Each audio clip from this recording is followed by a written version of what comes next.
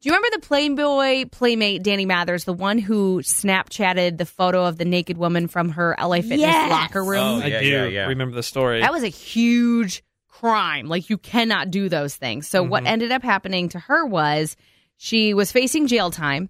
She was ordered to do 240 hours of community service, like some sentencing. And the judge at one point checked in with her in November and said, you've only done 56 hours out of 240. You better get moving or you're going to go to jail.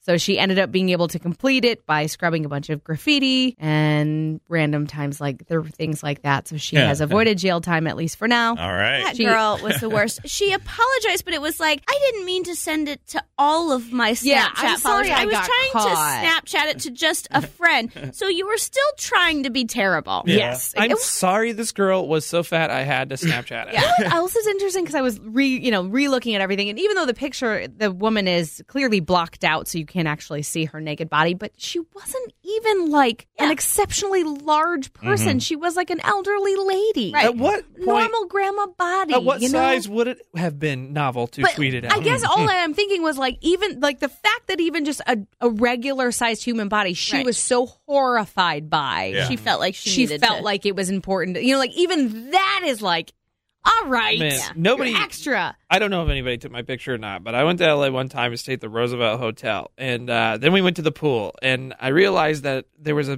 distinct difference between Indiana people who went to the pool and the LA people. Like even like the average LA people were like 10 times hotter than what I didn't even, I was like, that was the only time in my life where I was like, I should probably not be here and I should keep my shirt on. But, like I would normally care, but I'm like, my God, even the averages here are 10s. Yeah. I know a 4 in LA is like an Indiana 10. Yeah. That's always what I'm like, I will stay right here where I am a solid 6. That's funny. So, yeah, if I took my shirt off, I know I would have been Instagram. Not that I'm excusing the crime. No. But I would have definitely been the whale in that situation. Yeah. Kendra, you're on the Smiley Morning Show. Go ahead. Can we talk a little bit about Snapchat and LA Fitness? Sure. Is that a problem?